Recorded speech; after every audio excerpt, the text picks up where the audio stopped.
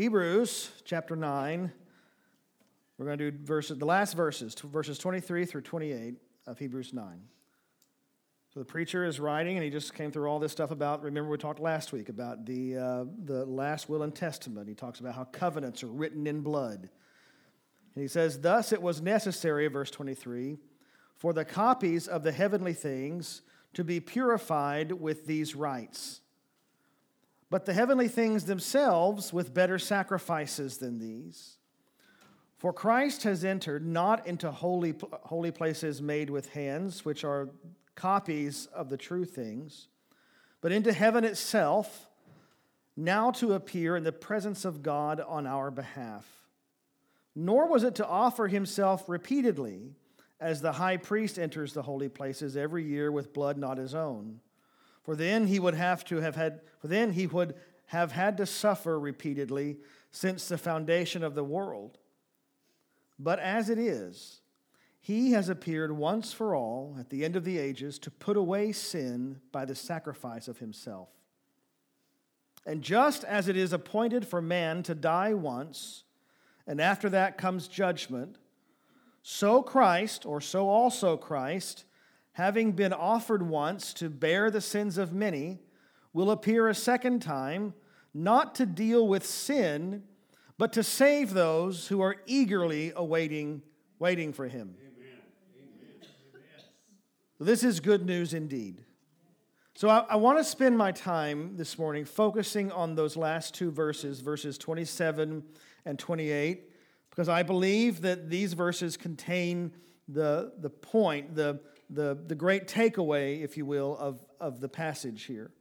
And the verses that lead up to it, verses 23 through 26, those are supporting an argumentation for what he says in 27 and 28. And the preacher has already addressed those things in earlier texts, and thereby we have addressed them because we're preaching through the text, right?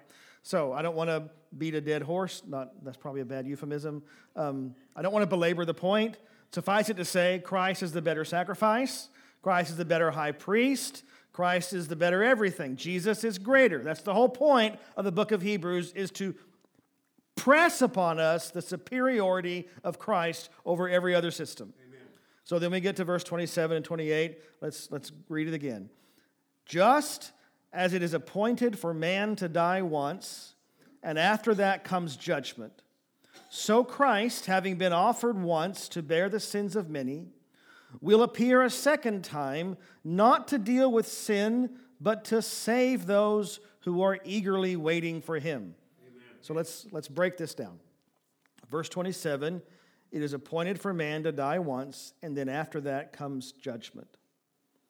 So from this, we learn that there is an appointed death for everybody.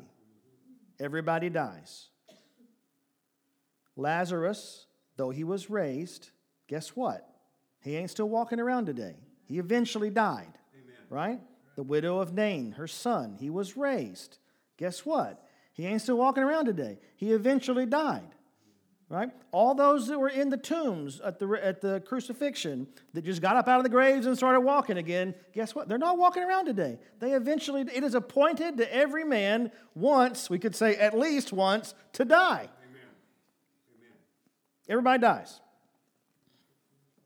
Death, and then after that, so there's a death, and then after death comes judgment. So look at the sequence here. This is the logic of the text. We appear, that is, we live. You have to once live in order to once die. Death is something that only the living experience. And in this case, since the preacher is talking about mankind in general, talking about everybody, all people, we know that he's not talking about spiritual life and spiritual death. He's talking very much about physical life and physical death, and then physical reappearing to stand for judgment. Those who are in Christ, who are dead those who are in Christ and they die, are not the only ones who will be raised. Those who are not in Christ are dead in their trespasses already. They're dead in their sin already. So he's talking about physical death. In order to physically die, you must physically live. So that's one. We live. That's the first step in the process. Then we die. That's step number 2. There is a death. It is appointed for man once to die. So physical life, physical death, and then after that we face judgment. So in other words, after we die, our sin must be dealt with in judgment. We're going to be judged. Amen. Everybody. Now, consider this, that in order for that to happen, in order for us to stand for this judgment, to be present for judgment, we must appear again. Amen. We must be raised again to stand for judgment. Amen. So here is the logic of the text. In this text, we find support for the doctrine of general resurrection. That is to say, this is a biblical doctrine that tells us that it's not just those who believe in Jesus who experience the resurrection of the body. Amen. Everybody is resurrected. All people will be raised physically from the dead on the last day. The difference is that Christians are raised to everlasting glory, and those who do not believe, who are not Christians, are raised to everlasting judgment. Amen. Amen. There are many passages in the Bible that teach this. We find support for this here, that both believers and unbelievers are bodily raised in the last day. There is a resurrection, a general resurrection. Acts 24:15. Paul says that there shall certainly be a resurrection of both the righteous and the wicked. John 5:28 and 29. For an hour is coming in which all who are in the tombs, everybody, shall hear his voice and shall come forth. Those who did good deeds to a resurrection of life, those who committed evil deeds to a resurrection of judgment. So everybody's resurrected. Amen. Matthew 10:28 tells us that we should not fear those who kill the body, but are unable to kill the soul, but rather we should fear him who is able to destroy both the soul and the body in hell. So we know from this biblical teaching then that for those who reject the gospel, they will also be resurrected, but their resurrection is to receive the judgment of hell. And that's not some nebulous, conceptual idea, some spiritual experience. It is very much a physical and spiritual experience. Jesus would not have warned us to fear against the one who can destroy the soul and the body in hell. Amen. Amen. Right? So it's not just those who are in Christ. Have I belabored this point enough? Everybody is resurrected. Amen. We live, we die, we will stand again. Amen. Face judgment. So man appears, he lives, then he dies, and there's a second appearance that is to stand for judgment. This judgment happens specifically to deal with our sin. Amen. I'm going to deal with that specifically here in just a minute. But I want to show you something. So if you'll turn to Exodus 34, we read it this morning.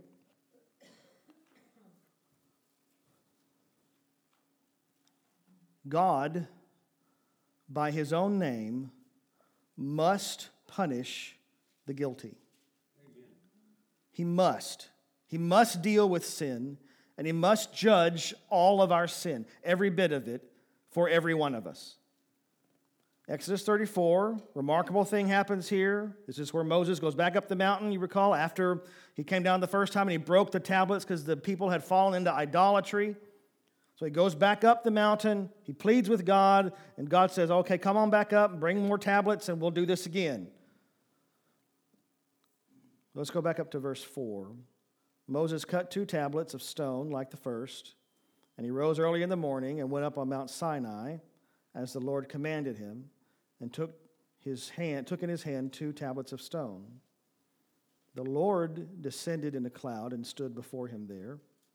and proclaimed the name of the Lord. The Lord passed before him and proclaimed, the Lord, a God merciful and gracious, slow to anger, abounding in steadfast love and faithfulness, keeping steadfast love for thousands, forgiving iniquity and transgression and sin, but who will by no means clear the guilty, visiting the iniquity of the fathers on the children's children, to the third and fourth generation. The first thing I need to point out is the name of the Lord is being proclaimed here. Amen. And actually, his name is written all over the text. We've talked about this before, but you see where it says Lord in all caps. There may be small caps, but they're all caps. The ancient language manuscripts would have had YHWH, or Yad-He-Vav-He, and was pronounced Yahweh. But nearly all of our English translations render it as Lord, capital L, capital O, capital R, capital D. It's not necessary to understanding the text to know that, but it is helpful to know that when you see Lord in all caps, it's God's actual name. In our language, the word Lord isn't a name, it's a title. I don't know anyone named Lord. That's a title. But the thing is that God's name is his title, or his title is his name. Amen. He's Yahweh. That's who he is. So God tells us who he is. His title is Yahweh. And we'll see a little bit what that means in just a second as we look at verse 6 and 7. But back in verse 5, if we replace the all caps Lord with God's proper name, Yahweh, what we have is this. It says, Yahweh descended in the cloud and stood with him. That's Moses there. And proclaimed the name of Yahweh. Or we could say, Yahweh descended in the cloud and stood with Moses and proclaimed his own name. Amen. In the verse 6, this is God proclaiming his name. Yahweh passed before him and proclaimed, Yahweh, Yahweh.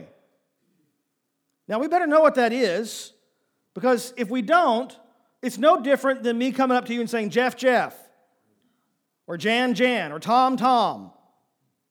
I mean, God's name means something. Amen. And he tells us, this next bit is very important. God, Yahweh, tells us what his name is, what it means. Yahweh, Yahweh, God merciful and gracious. So Yahweh, first and foremost, Yahweh is God. That's step number one. That's the first thing we need to understand. Yahweh is God. There is none beside him. He alone is God. We continue. Yahweh is merciful and gracious. Yahweh is slow to anger. Yahweh abounds in steadfast love and faithfulness. Yahweh keeps steadfastness and love for thousands, is what it says. Some manuscripts say to the 1,000th generation. That's an ancient Hebrew way of saying forever. It's like us saying, I want $1 jillion. That means I have all the money. It's not a real thing. It was like forever for them. Yahweh forgives, watch this, he forgives iniquity and transgression and sin. So God, Yahweh, is merciful and gracious and slow to anger and abounding in steadfast love and faithfulness. He keeps steadfast love forever, and he forgives iniquity and transgression and sin. Now that last bit there, that's all manner of unrighteousness. God forgives all manner of iniquity, transgression, and sin. And to your ears, you may hear that, you may read that, you may think, well, that sounds like the same thing. He's saying the same thing 3 times. Let me try to differentiate for you, because it is glorious in the differentiation. Amen. Iniquity, so we see through this, through the differentiation, we're going to see through this the complete, total wiping away, absolute forgiveness that is offered in God, all right? Iniquity. So just to give it a brief definition, that is the result or the guilt, the stain that we bear for sin. It's the punishment, the judgment that is rightly deserved and earned and required by sin. That's iniquity. To try to illustrate, If someone is a drunkard, and everyone knows he's a drunkard, right? People are going to treat him differently because they know he's a drunkard. They're not going to trust him with certain things. They're going to talk differently about him. They're going to watch him differently, and so on. I mean, he's going to bear the iniquity for his drunkenness, right? That's iniquity. It's what his sin, his drunkenness, has purchased, okay? The next two, transgression and sin, are very closely related, but there's difference in the nuance, and it's important that we get that. Transgression is the actual wrongdoing, the actual breaking of the law, the act of rebelling against the law. So think about the Ten Commandments, for example, specifically the commandment not to commit murder, okay? So the transgression against that commandment, thou shalt not murder, is murdering, right? If I murder someone, that's the transgression of the commandment. So if someone is unjustly dead at my hand, then I have transgressed this law. I have rebelled, the law's been broken, someone has been murdered at my hand. Now think about this. There are any number of ways that I can transgress this law. Any number of ways that I can commit murder. And I'm sorry to take you down such a morbid path, but this is where sin leads us, right? So I could if I wanted to murder someone, I could get in my car, and I could go run them over. I could pull out a gun and shoot them. I could take a knife out and stab them. I could poison them. I could use my influence and my position to have them murdered, like what David did with Uriah. I didn't do it, but I caused it, right?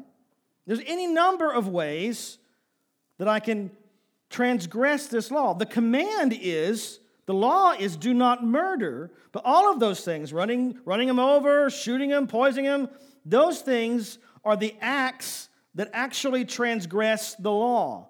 They're the things that we do that break the law, and that is sin. Here's another example, not related to God's law, but it's just a hypothetical so that to try to paint the picture. Let's say that the law is do not break the glass. Okay? So breaking the glass is what transgresses the law. That is the transgression. If the glass gets broken, the law has been transgressed. Now, if I stand back a good distance and I pick up a rock and I chunk it at the glass and the glass breaks, I could, in my defense, say, I didn't break the glass. The rock broke the glass. I never touched the glass. The rock touched the glass, and the rock broke the glass. I did not transgress the law, therefore, the rock did. Now, if I only had to deal with the transgression of the law, then I could make that argument and probably go scot-free. But I don't just have to deal with the transgression of the law, the rebellious act. I have to deal with the sin also. The sin is everything that transgresses the law.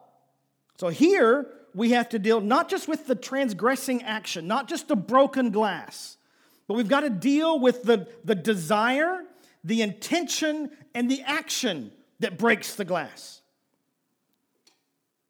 So I wanted to break the glass. That was my desire. And that transgressed the law because the law says, don't break the glass. Amen. And I wanted what the law forbids. Therefore, I transgressed the law. Isn't that what James tells us? That desire, when it is conceived, gives birth to sin. So I desired to break the glass. I desired that the glass be broken. Even though the law forbids it, I desired it, and that transgressed the law because the law forbids breaking the glass. I picked up the rock. And I thought about it, and I studied it, and I considered how hard do I need to throw this thing to get it to the glass. Because I intended to break the glass. My desire has moved, the sin has moved out of the realm of simple desire, which transgresses the law, because I want what the law forbids. Now it's gone into intent, which transgresses the law, because I intend to do what the law forbids. So I've studied this rock, and now it's moved from desire to intent. I've transgressed the law because I intend to do what the law forbids. And so now I throw the rock. So what has happened here? My sin has borne fruit. Amen. It's gone from desire to intention to action. I've thrown the rock, and the glass is broken. I acted in a way to bring my sin to its fullness. James says to birth sin. Amen. I've birthed it. It's borne fruit. And that transgressed the law. Why? Because the law said, don't break the glass. Amen. Amen. Sin, then, is any desire, intention, or action that does what the law forbids. This is difficult ground here, because this gets into the area of temptation, right? Can you be tempted without desiring? Obviously you can, because Christ was tempted and never wanted. Amen. Okay? So the temptation to sin is different than the desire to sin. Let me put a real fine point on it real quick here. The idea that someone can be a homosexual Christian, so I have desires for someone of the same sex, right, is false. It's a lie. Because the desire itself transgresses the law. Amen. The law forbids it. And I want what the law forbids, which means I want what is wrong, unholy, wicked. Now, we can apply that to any number of things, right? Apply it to any number of things. The desire itself transgresses, that's the sin. So from the conception of it, we've transgressed the law.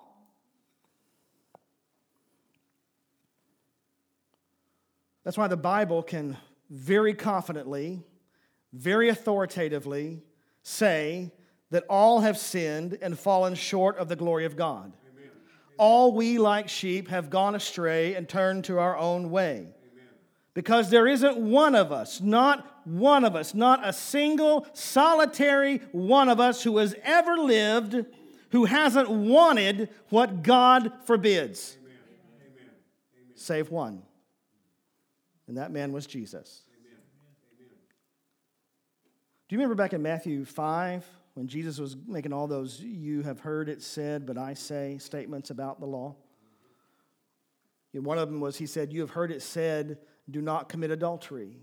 But I say, if you look on a woman to lust after her, you've already committed adultery in your heart."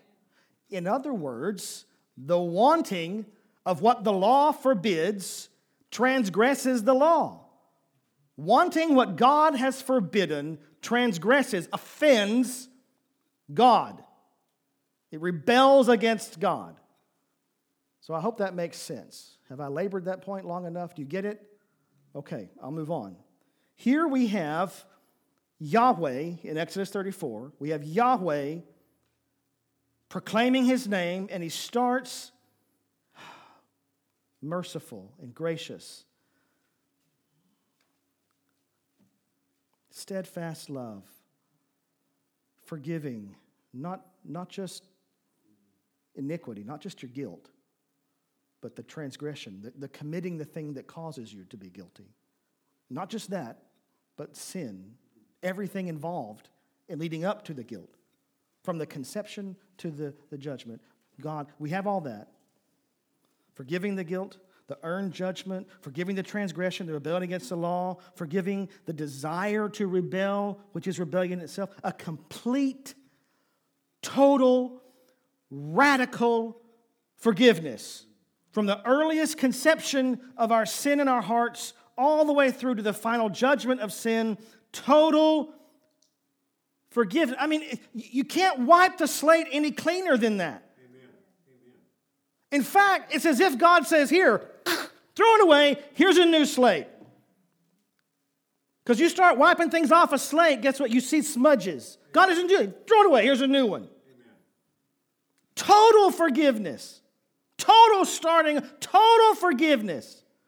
Now, that's amazing. That is the amazing, awesome wonderfulness of what it means to be Yahweh. Amen. That we serve Yahweh. Amen. Hallelujah. Merciful and gracious, slow to anger, abounding in steadfast love and faithfulness forever. Amen. Amen. Forgiving iniquity and transgression and sin and all that means. And if we stop there, there is nothing more we have to deal with. Amen. There's no tension to wrestle with. And what have I told you about tension in the Bible? Heresy resolves the tension. Amen. You want to see tension resolved here? Stop there. And this is exactly what churches are doing all over the country. In preaching a God that loves, who has no justice. God loves you. He forgives you. And He accepts you and everything that is about you. He's all for you. And you know what? That is a very important part of the equation. But it is just part. Amen. Amen. Amen. It's big. I cannot overstate the bigness of it. But it is just, if I stop there, that's how I get into the other heresies that we see going on today. Amen. That, yeah, you can be in a homosexual relationship and be a Christian. You can be a transgender person and still call yourself a servant of Christ. No, brother, you are lost. Amen. You are lost. Amen. And someone needs to have the heart to tell them.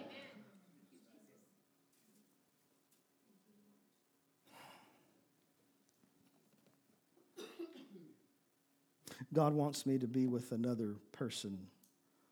He wants me to be happy and not with my current spouse, but a new spouse. It's a lie.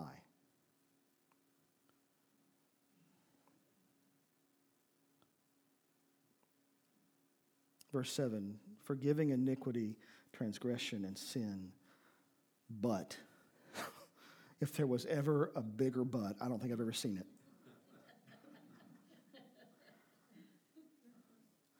Who will by no means clear the guilty, visiting the iniquity of the fathers, the guilt of the fathers on the children and the children's children to the third and fourth generation. That's how serious sin is. Amen. Amen. That you don't just get it, but your kids get it, and your kids' kids get it. Get your house in order. Amen. Amen. Save your kids from the iniquity that you have borne. We might struggle here and ask ourselves, how in the world can this be? How can these things live in the same sentence? How can they occupy the same space? After all that talk about mercy and graciousness and forgiveness, complete, total forgiveness, how can it be that Yahweh means that He is God who will by no means clear the guilty? There's some tension there. We have to live with it. We have to wrestle with it. Here's the thing. It's why God's forgiveness extends to the sin, the transgression, and the iniquity, and why that's important.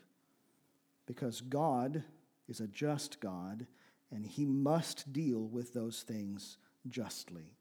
He must deal with sin and transgression and iniquity. He must deal with them justly in order to be a just and holy God.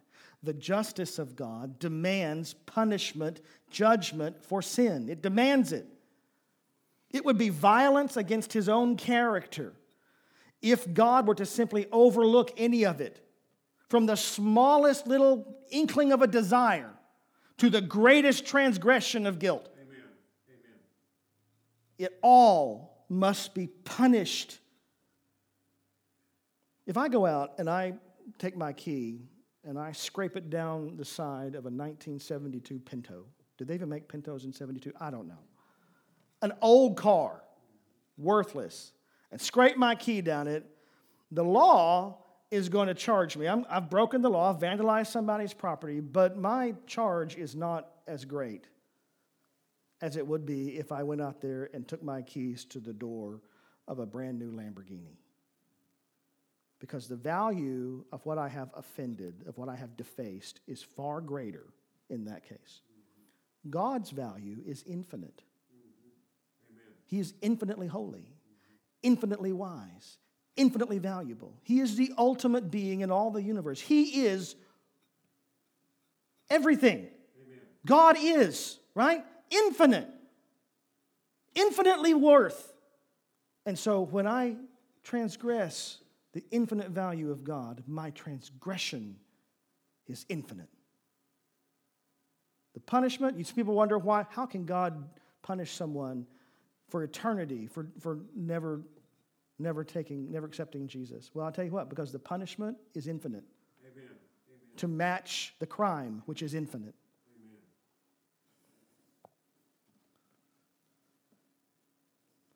Sin must be judged because God is just. And what God has forbidden cannot be allowed. It must be punished. Amen. Amen. So if Yahweh forgives completely, but he does not clear the guilty, even visiting the guilt on their children and their children's children, then we ought to be asking ourselves, who are the guilty? And why aren't they covered by the total forgiveness that was just mentioned? These two things are totally true. God forgives completely, and God does not clear the guilty. So who are the guilty, and why are they not forgiven? Well, that takes us back to Hebrews 9. So go back with me to Hebrews 9. Remember the pattern in verse 27. Just as it is appointed for a man to die once, and after that comes judgment. So man appears, he lives, he dies. Then he appears again to stand for judgment for his sin. Verse 28, just like it is for man to appear, die, and appear again, so also Christ, having been offered once to bear the sins of many, will appear a second time. So we see the pattern repeated. Christ lived, he appeared, he died. That's the offering, his crucifixion on the cross. We're given the purpose of his death there. We're not told about the purpose of man's death. Notice that. But we're told about the purpose of Christ's death. We're told that not just that he dies, but that he dies to accomplish something. And that something is that to accomplish the once for all bearing of the sins of many. Amen. Now, I can say once for all because of what it says at the end of verse 26. But as it is, he appeared once for all at the end of the ages to put away sin by the sacrifice of himself. So the offering in verse 27 was his sacrifice of himself. It accomplished the once for all putting away of sin, the once for all bearing of sin of the many. So from way back in Exodus 34, where God proclaims his name, we had that question, who are the guilty and why are they not among the forgiven? We're presented to us a similar question now. It's a related question, and the answer to this question will help us answer the question from Exodus. The question here is, who are the many? Because their sin is what has been put away. Jesus has borne their sin. He took their sin upon himself. So if we answer that, we will know who are among the forgiven from back in Exodus, and then we can know who are among the guilty. And then we can know which side we land on. So back to the pattern. Appeared, he lived, died, appeared again. Jesus appeared, he lived, he died to bear the sins of many, and he will appear again, picking back up in verse 8, not to deal with sin. That's why we're coming back. That's why we're resurrected. Because what does it say? We live, we die, we come again to face judgment. Jesus lived, he dies, he comes again not to deal with sin. Not to deal with sin again. And why not? Because he's already dealt with it. Amen. Amen. The judgment for sin is written. The wages of sin is death, eternal, tormented death. That's why Paul says that we're all dead in our transgressions.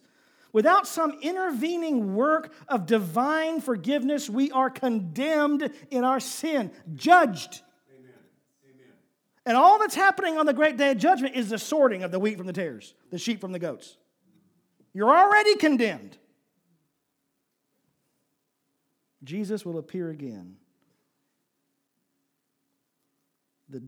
The condemned, they're guilty, they've been judged, their judgment is outer darkness, weeping and gnashing of teeth. So Christ comes again not to deal with sin, but here's what he does come to do. He comes to save those who are eagerly waiting for him. So, I hope you're following me. If we are all guilty of sin, and God does not by any means clear the guilty, how then can we be saved? Because Christ, it says it in the verse, Christ took upon himself the sins of many. Amen. He took upon himself the guilt, the judgment, the punishment for our sin. This is why, thank you, brother, this is why God is a God by his own name who forgives the iniquity, the guilt, the transgression, the rebellion, and the sin, the desire, from beginning to end. This is why he does that. So when Jesus comes again, it will be to save those who are eagerly awaiting him. Who is that? That is those who have trusted in him and followed him and surrendered to him as Lord. It's appointed for every man to die once and then to face judgment. But you know what? Jesus he faced it for us. I was just talking about that with Brother Dub this morning. How wicked was the judgment that he faced, that he endured. The wickedness that was poured upon him. The wrath of God poured out upon Christ.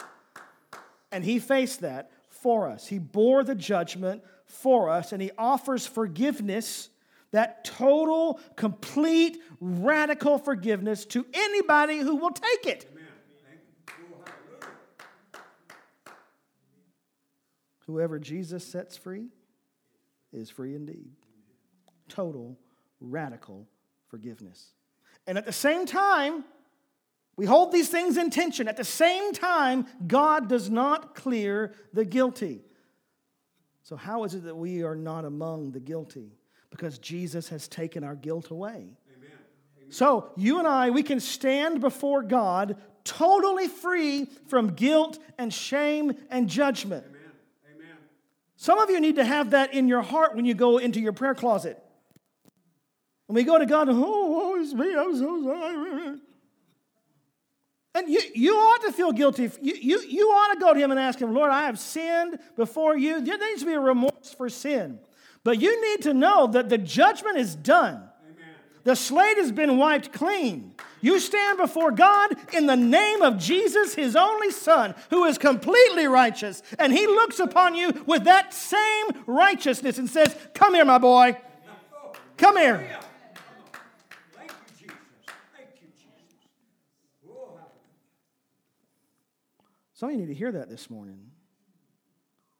You need to be reminded that you are totally and completely forgiven. So let that be an encouragement to you, that you don't bear the load of your sin. Jesus has done that. yes. He's done that. Let that encourage you to move in joy with the relationship that you have been offered with your Father by the completed work of Jesus Christ. Some of you relate to God like the angry God of wrath, which he is, but not to you. Amen. Amen. Thank you, Jesus. Thank you, Jesus. Thank you. Oh, hallelujah. Jesus purchased by his blood our guilt. He Amen. bought it. Amen. He purchased by his blood my sin and my shame. He bought it. So quit going before God and letting the accuser kill your soul and steal your joy. Amen. I've said before, no one wants to serve a God who all his people are depressed. Amen. Put a smile on your heart. Rejoice. And again I say, because you have much to rejoice for. I have been set free. Yes. Thank you, Jesus. And on the same coin, there are others of you who need to hear the other side, that God does not by any means clear the guilty. Sin is judged, period. Amen. But God has offered us such an amazing grace in Jesus Christ. So you can either accept Jesus' offer of forgiveness and trust his sacrifice to be sufficient to wipe away your guilt and shame and follow him, or you can stand and face your judgment alone and know that you will surely perish. The Scripture says that God has set before us blessings and cursings and life and death. He's like, here, I've given you a choice. Now let me tell you which one to choose. Therefore, choose life. Amen. Can't make it any more clear. God is good, and his mercy to us in Christ endures forever and ever. He has given us such marvelous, wondrous, matchless grace, freely bestowed on all who believe, all who are longing to see his face. Will you this moment his grace receive? Grace, grace, God's grace. Grace that will pardon and cleanse within. Grace, grace, God's grace. Grace that is greater than all of our sin. Amen. Let's pray. Father God, I come to you in the name of Jesus, Lord, and I give you thanks this morning for this amazing grace you have given us. Lord, I thank you that you are a God who is merciful and abounding in steadfast love, and that you are slow to anger, and that you forgive completely, and that your love lasts to us forever. And I'm grateful to you, Lord, that you are a just God who will by no means acquit the guilty, because we have Jesus. You have given yourself to us, Father, so that we don't have to face the judgment for our sins, that we can walk free, we can commune with our Maker. What else in the universe gets to do that? We get to commune with our Maker. Father, thank you for this amazing gift. Thank you for this time when we take time now to just slow down a little bit and to think about all that you have done. Let us tell the story of what you've done, not just in old days, but in our own lives, Lord, giving thanks to you for everything. Father, as we gather with our families and we travel, Lord, I pray that you give us traveling mercies, that you bless our fellowship as we do it, Lord. And if the gospel can be preached, Lord, let it be preached. Amen. Father, we love you and we thank you for this time. In Jesus' name we pray, amen and amen.